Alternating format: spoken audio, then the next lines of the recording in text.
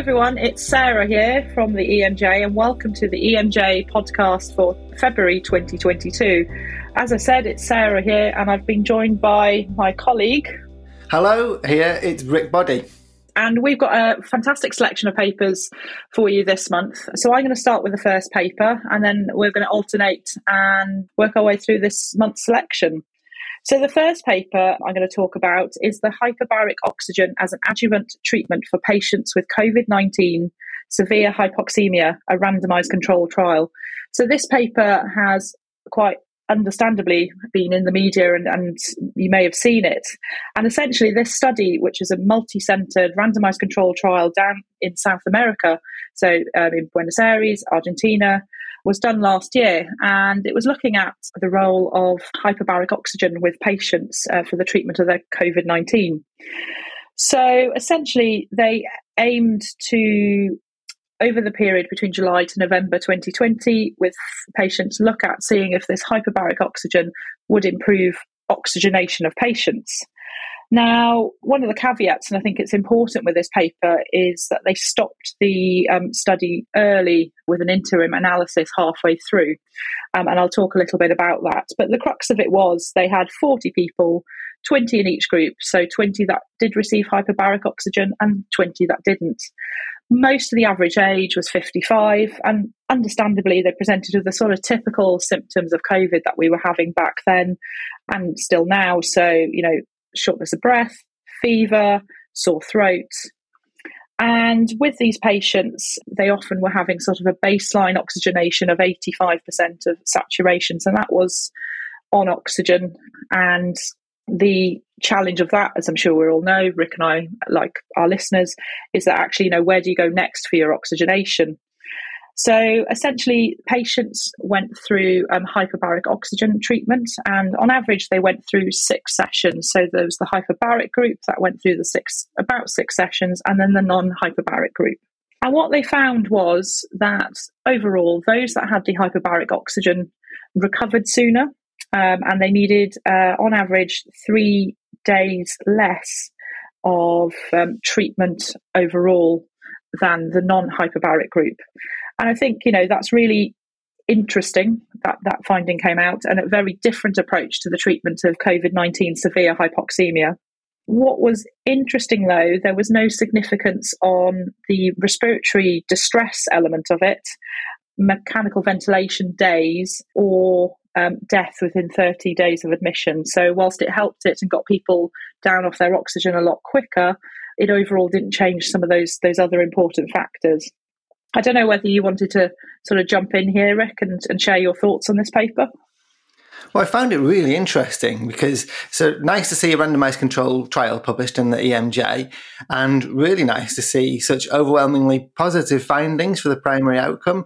It was terminated early because of overwhelming evidence of success.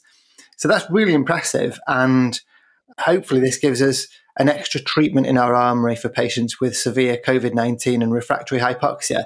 The biggest challenge I could see is the practicality of transferring patients to hyperbaric oxygen units, the availability of hyperbaric oxygen units.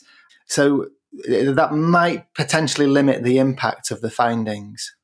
Yeah, absolutely. I mean, we were just chatting before this, weren't we? We were saying, where's our nearest hyperbaric oxygen location? And I think as well with this challenge, particularly with this paper, and I suggest that our listeners go and read it, is that actually you have to be able to sit up and be off oxygen to get into the hyperbaric chamber for at least 5 minutes. So that may preclude some of our patients with this. But I think really interesting, and also I think what's really important, not only is this a randomized controlled trial, Rick, but it's actually from South America, which I think it's really important that we're including good quality research from other parts of the world. Yeah, that's a really good point, actually. So very nice trial to see. Shall I take you through the second paper that we've got on our list? Yeah, absolutely. So that's a discrete choice experiment, and I guess it links very nicely with some of the themes that were covered in the RCT, really, because this is looking at patients who might need intensive care, and the decision to use scarce intensive care beds for patients with severe COVID-19. So the authors were from the US, and they ran a discrete choice experiment. So I'll tell you what that is in a moment. They had a sample of 2,000 people from the general public in the US. And in this discrete choice experiment, they were basically trying to elicit the public's preferences about what factors we should take into account when we assign scarce ICU resources to patients. We all know that's quite topical because, especially in the US, we've heard stories of ICU beds being rationed because of the demands of the COVID-19 pandemic. Now, one way of eliciting those preferences would just be to ask people what factors should we take into account, but that doesn't necessarily always get you the information that you want. So the discrete choice experiment takes quite an elaborate approach to that. Basically, you give a number of scenarios to the participants, and you have a number of factors that vary in those scenarios. So in this case, there were 4 different scenarios given. And they varied certain things. So they varied the age of the patients, the gender of the patients. They varied whether they had an Alzheimer's type illness, and they varied the probability of survival that was given to the participants.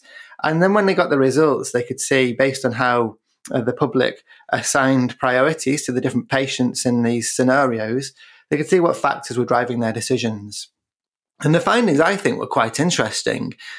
Overwhelmingly, the probability of survival was the most influential factor in determining the public's perception about whether we should allocate an ICU bed to a patient. So higher probability of survival is more likely to get you that ICU bed in the public's perception. And that's, I guess, the key finding. There were 1 or 2 other interesting things as well. The public had a slight preference for females to get the beds. So if you had very similar patients who were male and female, the public would in general be indifferent about the ICU bed being allocated to either patient if the female had a 10% smaller chance of survival than the male. And similarly with Alzheimer's-like diseases, if you had patients that are exactly the same, the public would be indifferent if someone with Alzheimer's had a 14% greater chance of survival than someone without. That's where you'd reach the point of indifference. So it's really interesting to see. Of course, that's only one factor in how we might decide to allocate an ICU bed, but it's a really interesting one from the public. Sarah, what do you think about that? I think it's a bit surprising, if I'm honest. I was just thinking, obviously survival is important, but I think those slight nuances about the gender differences and the perception of neurodegenerative sort of type diseases, or aging diseases, let's say, dementia, Alzheimer's and things, that point around, actually they'd prefer to give it to a woman than a man. I'd really love to unpick that, because I think that's, very topical around sort of gender and gender roles within society. It would be lovely to know what the UK's perception would be in comparison to that of the US. I'm hoping somebody out there is doing that research. Yeah, it would really be interesting to see what the UK perception is. Absolutely. Well, sticking with the theme, though, of allocating scarce resources and making difficult decisions about patient treatment, you've taken on the paper looking at decisions to limit treatment in the ED. Yeah, so quite an interesting paper, systematic review of the factors influencing decisions to limit treatment in the emergency department. So in typical systematic review fashion, all of the standard sort of things that you'd expect have been done. And what they're essentially trying to understand is the factors that influence decisions to limit treatment in the emergency department. So long comprehensive search up until 2016 was when the papers were included, and overall 10 studies were included. Of those 10 studies, none of them were UK-based, and I think that's really an interesting point. Some were from France, Morocco, Australia, and Spain. But overall, the factors that were found to influence treatments could be sort of divided into a couple of, overall arching themes. So things like patient and disease factors. So age was an influencing factor, chronic disease, functional limitation, patient and family wishes, comorbidity, quality of life, and those sort of things. We've got hospital factors, so what your colleagues thought, and resource availability. And then there was the sort of non-patient healthcare factors, so some of the moral, ethical, social and cost factors. I think this is a hugely complex topic, and I think it relates quite well to the previous paper and is quite challenging. And I think overall, lots of these themes and lots of these things that came up, and it's mentioned in the paper, leave us with some ethical and some perhaps moral conundrums. What is, of course, difficult is that none of these studies have been done in the UK. So what we don't know is if this is cultural to us in the UK. But I think it leaves us open nicely to somebody out there, hopefully going to explore this a little further within the UKEDs. I'd be interested to see what you feel, Rick. Yeah, I totally agree. The fact that we didn't see any UK evidence really highlights that this is a very important research question for us to answer, and very topical because we've seen a lot of publicity in the last decade or so around things like the Liverpool care pathway. There was lots of concern about do not attempt resuscitation decisions during the COVID-19 pandemic, certainly in the first wave. So I think it piques the public interest and very relevant to our practice. So it's very ripe for a research project to come along and answer some of those questions.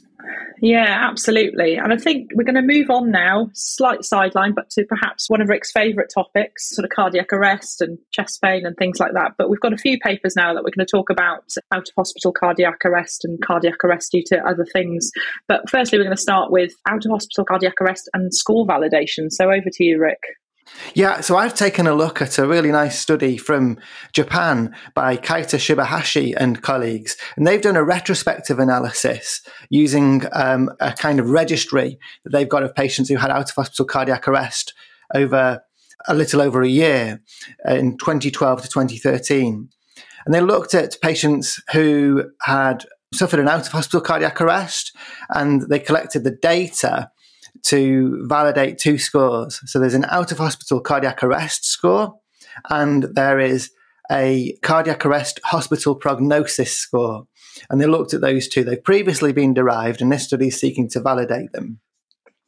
So they included 2,428 patients in the analysis, and they looked to see if those two scores could predict the primary outcome of unfavourable neurological outcome at 1 month.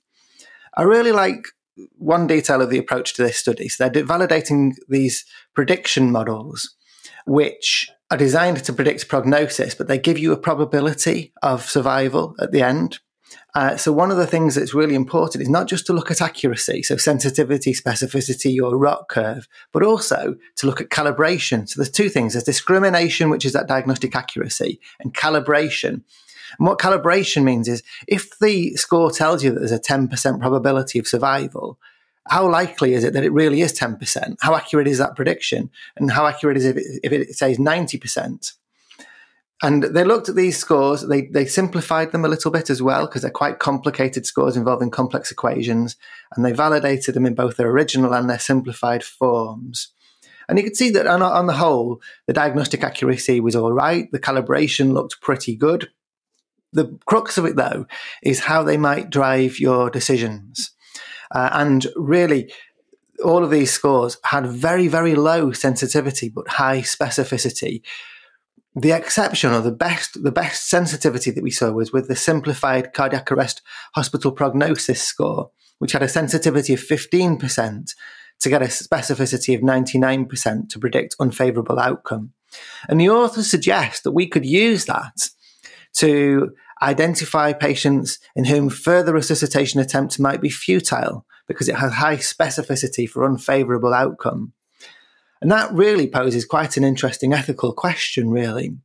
These are scores that we would use in the emergency department. You require some lab measures like, you mean your creatinine, your lactate, for example, and you need a computer to work out the outcome of the prediction model.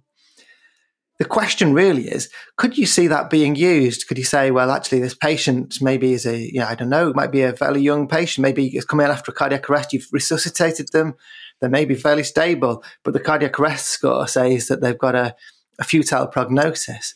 Would we really use it to pull out? Or perhaps these scores are more of academic interest to guide future research. Could you see a score like this being used to guide futility decisions, Sarah?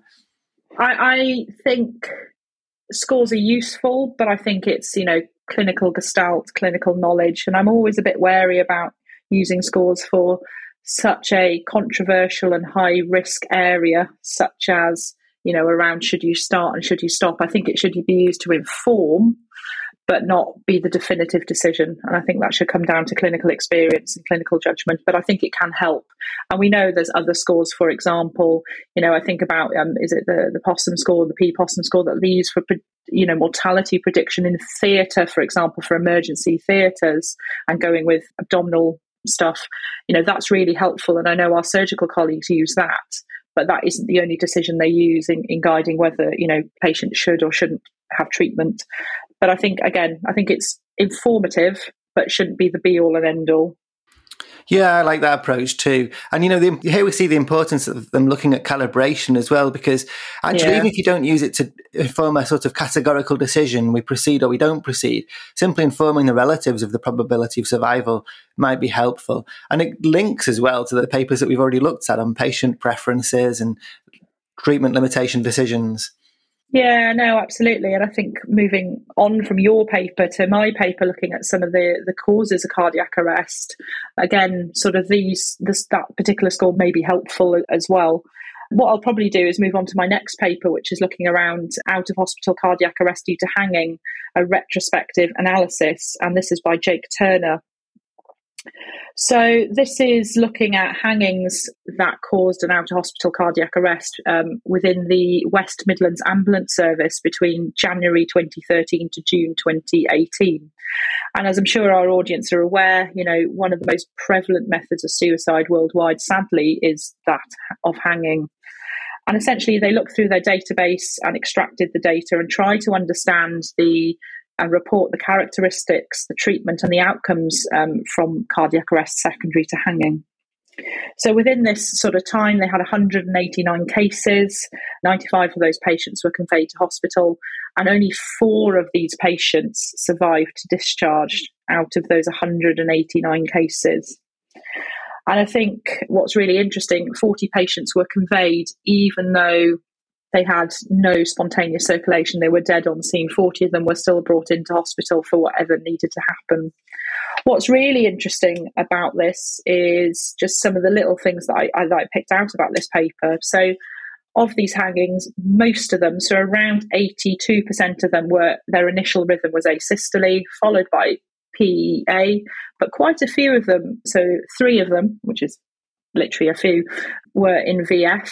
So I think the important thing there really is just remembering, just because they've come in with a hanging, they can have, your shockable rhythms as well. So it's worth mentioning about that. And the ventilation, so all of those that were tried to be ventilated, be it using a ET tube or a supraglottic airway device, the success rate of those first attempts of the ventilation aspect was similar to other reported cardiac arrest papers. So I think that's really important to bear in mind.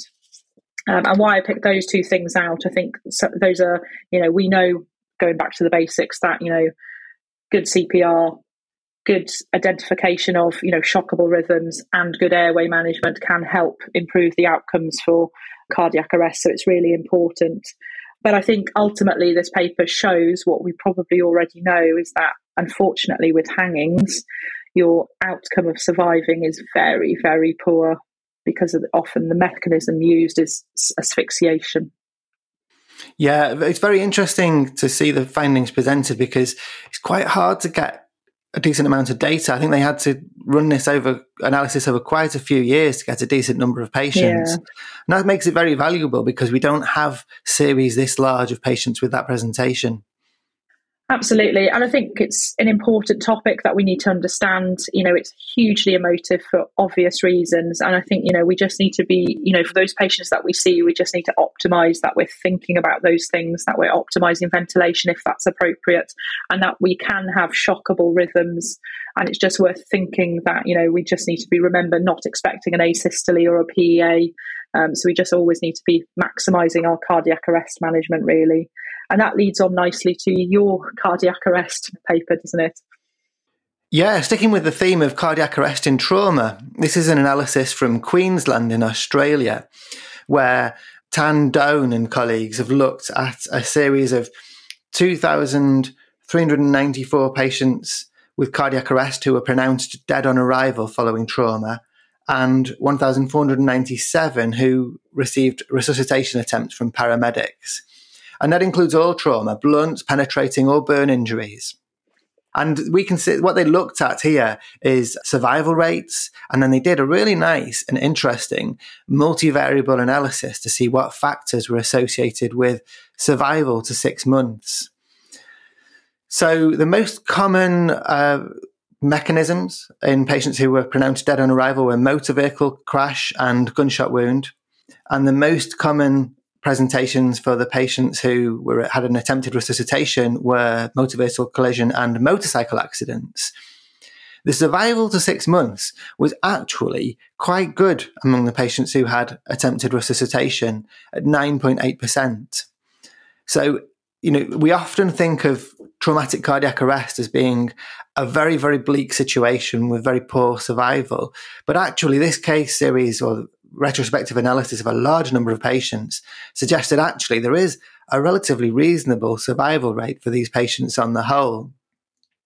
And the multivariable analysis was quite interesting. One of the highlights was that advanced airway management was associated with increased survival in these patients. Now, that's really important because you may well be familiar with the Airways 2 trial that was published not long ago from Jonathan Benger and colleagues, which showed no benefit with advanced airway management in patients with an atraumatic cardiac arrest or out-of-hospital cardiac arrest in the UK in a large study. So the issue of advanced airway management in cardiac arrest has been contentious. That was a randomized controlled trial. This is a retrospective study.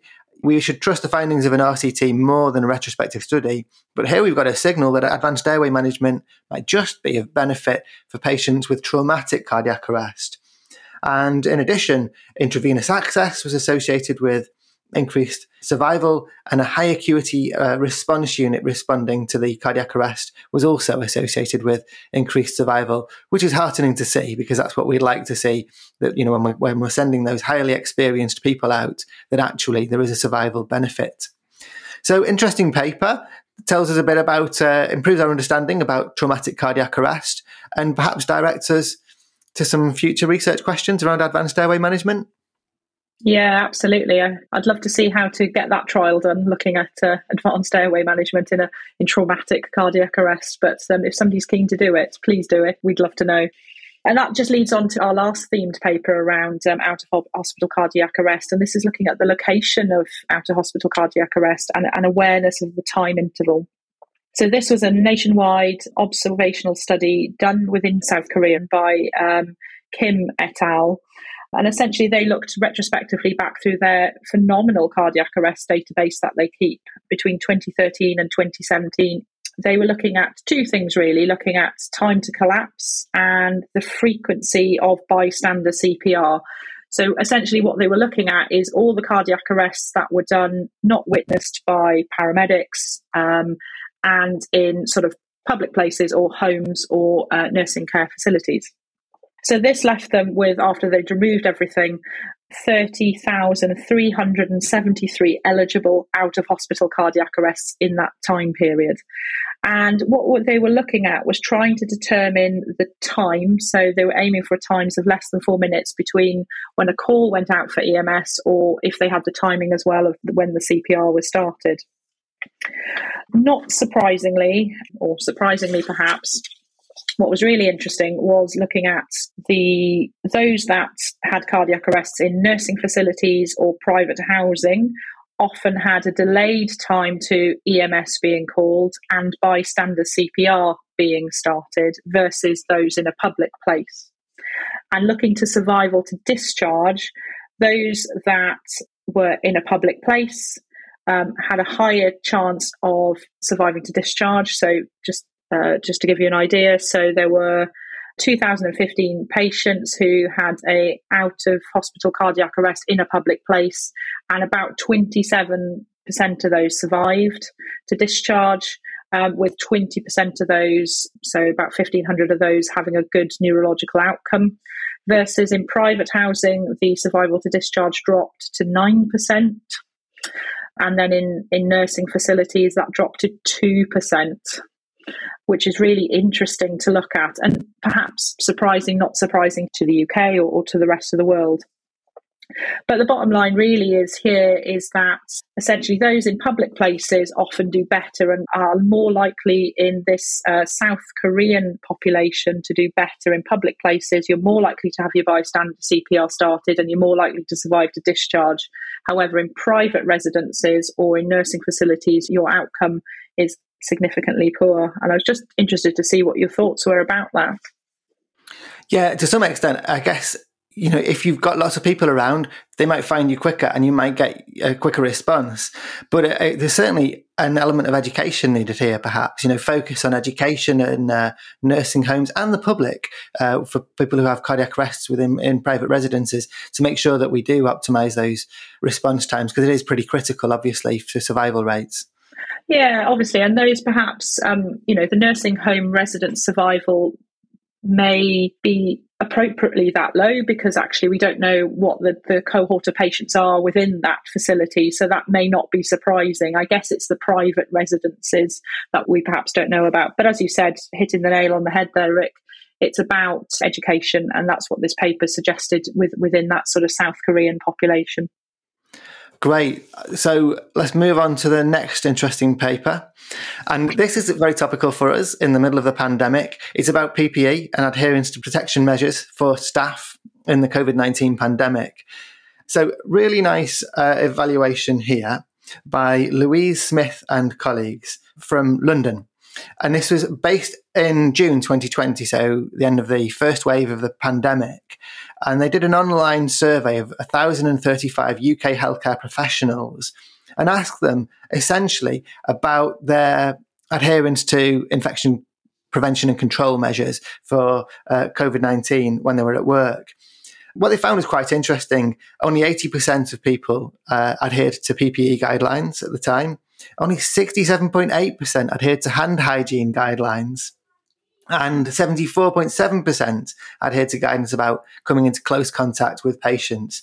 So training seemed to improve adherence, which is heartening to know. But I guess the bottom line there is that we really need to reinforce those messages, especially with NHS sickness rates being quite so high as they are right now with the Omicron variant coming along. So very topical and a very, very timely reminder of the need to be right on top of our game with infection control measures.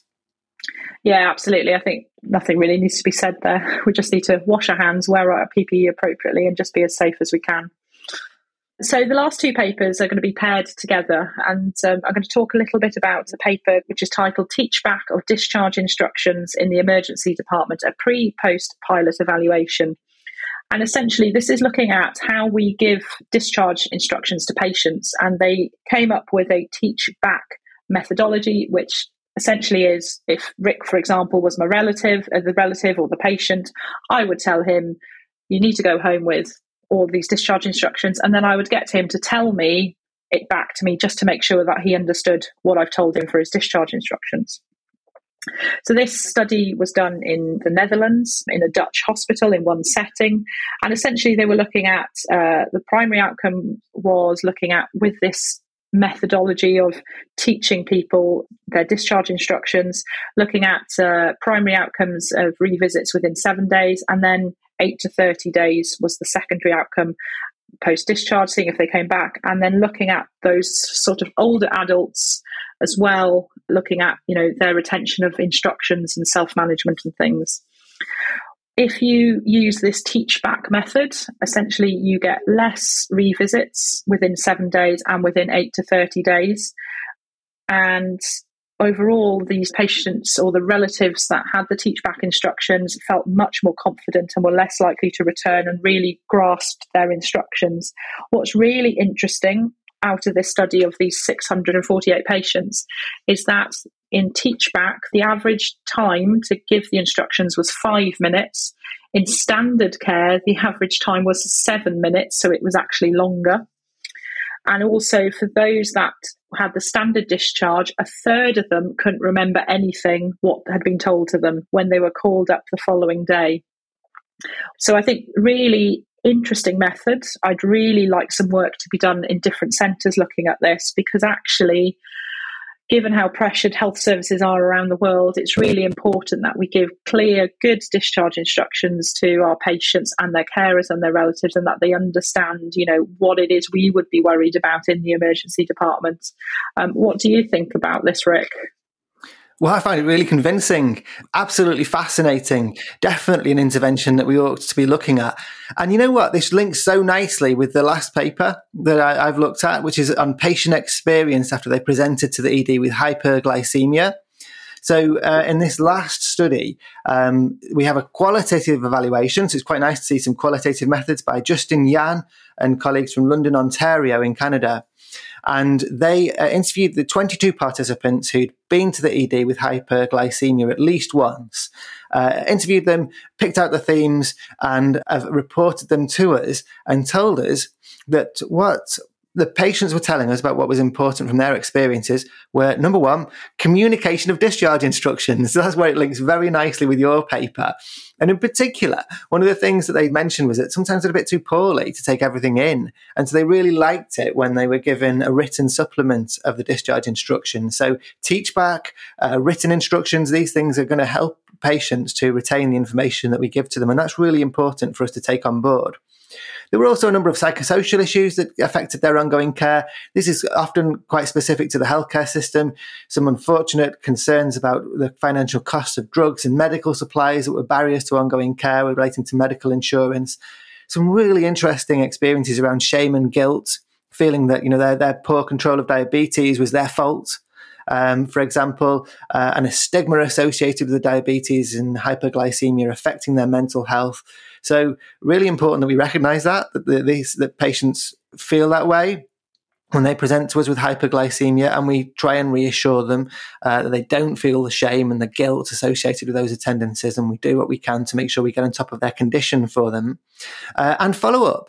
So they also would value things like a telephone call after discharge, which again links to that teach back paper and retention of information, perhaps just alluding to the fact that, that it's hard for people to take everything in when they're in the emergency department. And then lastly, close to your heart, Sarah, there were some themes around transition from pediatric to adult care, which it doesn't always go smoothly. And I think, probably in all of our experiences in the emergency departments, treating young people who've just made that transition from pediatric to adult care, it can be a very difficult time. So one for us to pay attention to.